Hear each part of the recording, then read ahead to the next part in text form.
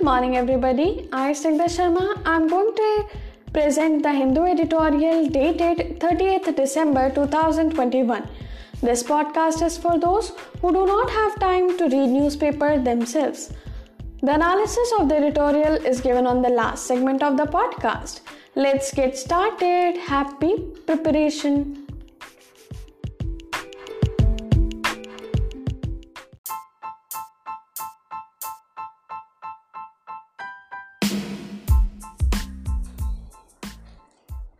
The regression theorem, explaining the origins of money as a commodity with intrinsic value. This article is written by Prashant Perumal. The regression theorem refers to a theory of the origin of money that states that money must have originated as a commodity with intrinsic value in the marketplace. The idea was first proposed by Austrian economist Karl Menger in his 1892 work on the origins of money. The regression theory is offered as an alternative to the state theory of money, which states that money can come into existence only when it is backed by the government. The regression theory, however, argues that money comes into existence through a gradual process of evolution in any marketplace, without the need for any government sanction. Economists who try to explain the regression theory generally starts with the question of why money.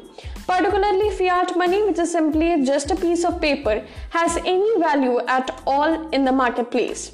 That is, why is a currency like the US dollar, which is just a piece of paper, widely accepted by people? The most common answer to this question is that fiat money can be used to buy other useful goods such as houses, cars, etc. But this answer is insufficient. It tries to tackle the question of why fiat money can buy other useful goods by simply saying that it can buy other useful goods. So why is fiat money, which has little intrinsic value, considered valuable? In real life, people accept money in exchange for goods in the present because they are aware that money was accepted as a medium in exchange for other goods in the past. For example, people accept wages in the US dollar today because they are aware that the dollar was used to buy cars, groceries, and other goods in the market yesterday. This gives them confidence in the value of their money. But what made people accept the US dollar in exchange for other useful goods in the past? Economists who advocate the regression theory of money argues that money must have originated as a useful commodity like gold or silver. This is the only way they argue it could have possibly been accepted by people in exchange for other useful goods at some point in the past.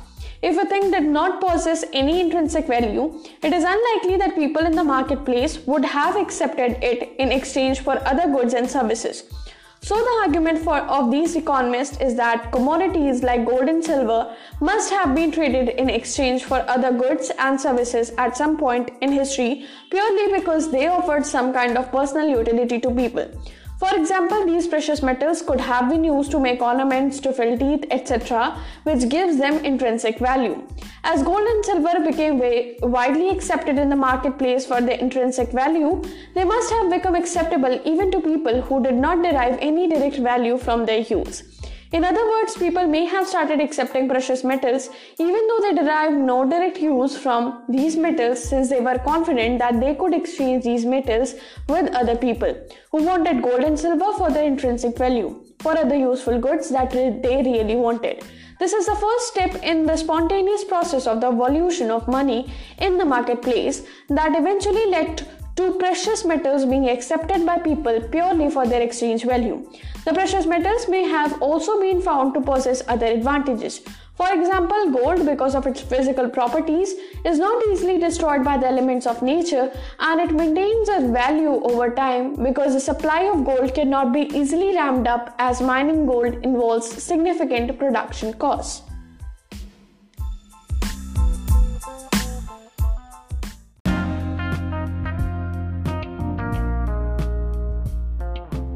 IIT Kharagpur calendar says Aryan invasion is a myth. Claims made in calendar came in for severe criticism from writers. This article is written by Damini Nath. The 2022 calendar of the IIT Kharagpur on the theme of evidence for rebutting the Aryan invasion myth, which caused a controversy when it became public last week, was just the tip of the iceberg, with scholars abroad planning to hold workshops on the topic, according to the professor behind its concept. The calendar, titled Rebutting the Aryan Invasion Myth, Recovery of the Foundations of Indian Knowledge Systems, covers the topics of recognition of the secret of the Vedas and reinterpretation of the Indus Valley civilization, apart from the portion on Aryan invasion. The claims made in the calendar came in for severe criticism on social media from writers and those who have been engaged with the issue. Tony Joseph, author of the book Early Indians, commented on Twitter on December 26 about the distressing transformation of the centers of excellence. He cited the 2019 genetic study, The Formation of Human Population in South and Central Asia, which he said was an example of strong multidisciplinary evidence for migration of Central Asian steppe pastoralists into the Indian subcontinent between 2000 and 1500 BCE. Brought out by the IIT Center of Excellence for Indian Knowledge System, which was inaugurated by Education Minister Dharmendra Pradhan on December 18, the calendar was aimed at bringing out the truth, said Professor Johnson, chairperson of the center, who is credited for the concept and research of the calendar. Professor Sen, who works at the Department of Architecture and Regional Planning of the IIT, chalked up the criticism of the calendar on social media to those conditioned in the old ways. In fact, in a lecture uploaded on YouTube in 2019, he gave his argument for what he called the Aryan invasion that never was. Quick response. Speaking to the Hindu on Wednesday, he said, within 72 hours, we received 1,000 emails about the calendar, of which 800 were positive, hundreds were positive and negative, asking us to change something, and 60 to 70 were caustic, which shows their colonial hangover. Actually, when you talk about things, you talk against things, you make them more popular. He stressed that younger people were reaching out to express interest in the calendar, for which orders had been received from the Bay Area, San Francisco to Japan. Overseas scholars are planning workshops on it, he said. According to Professor Sen, the wrong information in textbook had destroyed pillars of national confidence. The people with a real scientific bent of mind have appreciated the calendar. There will always be an uncle in the family who is conditioned in the old way who will have a problem, he observed. The calendar carries the name of the advisory team that guided its making. It includes IIT-K Director Virendra Kumar Tiwari, All India Council for Technical Education Chairman Anil De Sahasrabuddhe, and Sanjeev Sanyal, Principal Economic Advisor in the Finance Ministry. The pages of different months are dedicated to Indus and Brahmaputra River, reincarnation, eons of time, cosmic symmetry, and explanation of the Aryans invasion myth. Then Education Minister Ramesh Pokhriyal Nishank announced the setting up of the Center for Indian Knowledge System or IIT at IIT-K on November 6, 2020. The center's website says it was set up for interdisciplinary research on Indian history, advanced archaeological exploration, Indian language system, aesthetic systems and system of geometry and mathematics, and Indian systems of welfare economics and planning, among others. Professor Sen is listed as the only faculty member.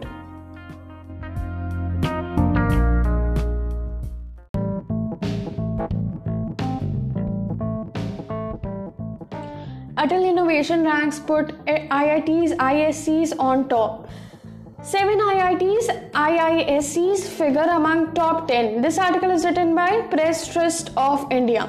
7 Indian Institute of Technology and Indian Institute of Science Bangalore are among the top 10 central institutions in promotion and support of innovation and entrepreneurship development. According to Atal ranking of institution on innovation achievement announced on Wednesday. The top rank has been backed by the IIT Madras, followed by IITs in Bombay, Delhi, Kanpur and Roorkee. The IISc has bagged the 6th position in the ranking, followed by IITs in Hyderabad and Kharagpur, the National Institute of Technology, NIT, Calicut and Motilal Nehru National Institute of Technology, Uttar Pradesh. The ARIIA is an initiative of the Union Education Ministry to rank systematically all major higher education institutions in India on indicators related to innovation, startup, entrepreneurship, development among students and faculty members. Key parameters. The ARIIA evaluates institutions on parameters such as patent filed and granted, numbers of registered students and faculty, startups, fund generation by incubated startups, specialized infrastructure created by institutions to promote innovation and entrepreneurship. ARIA 2021 ranking has been announced in various categories, which include centrally funded technical institutions on IITs, NITs, and so on, state universities, state standalone technical colleges, private universities, private standalone technical colleges, non-technical government, private universities, and institutions. According to ministry officials, this year the participation has almost doubled to 1,438 institutes and quadrupled over the first edition. We are delighted to be adjudged the most innovative institute for the third time in a row since its inception of the Atal ranking on innovation, said Bhaskar Ramamurthy, director, IIT Madras.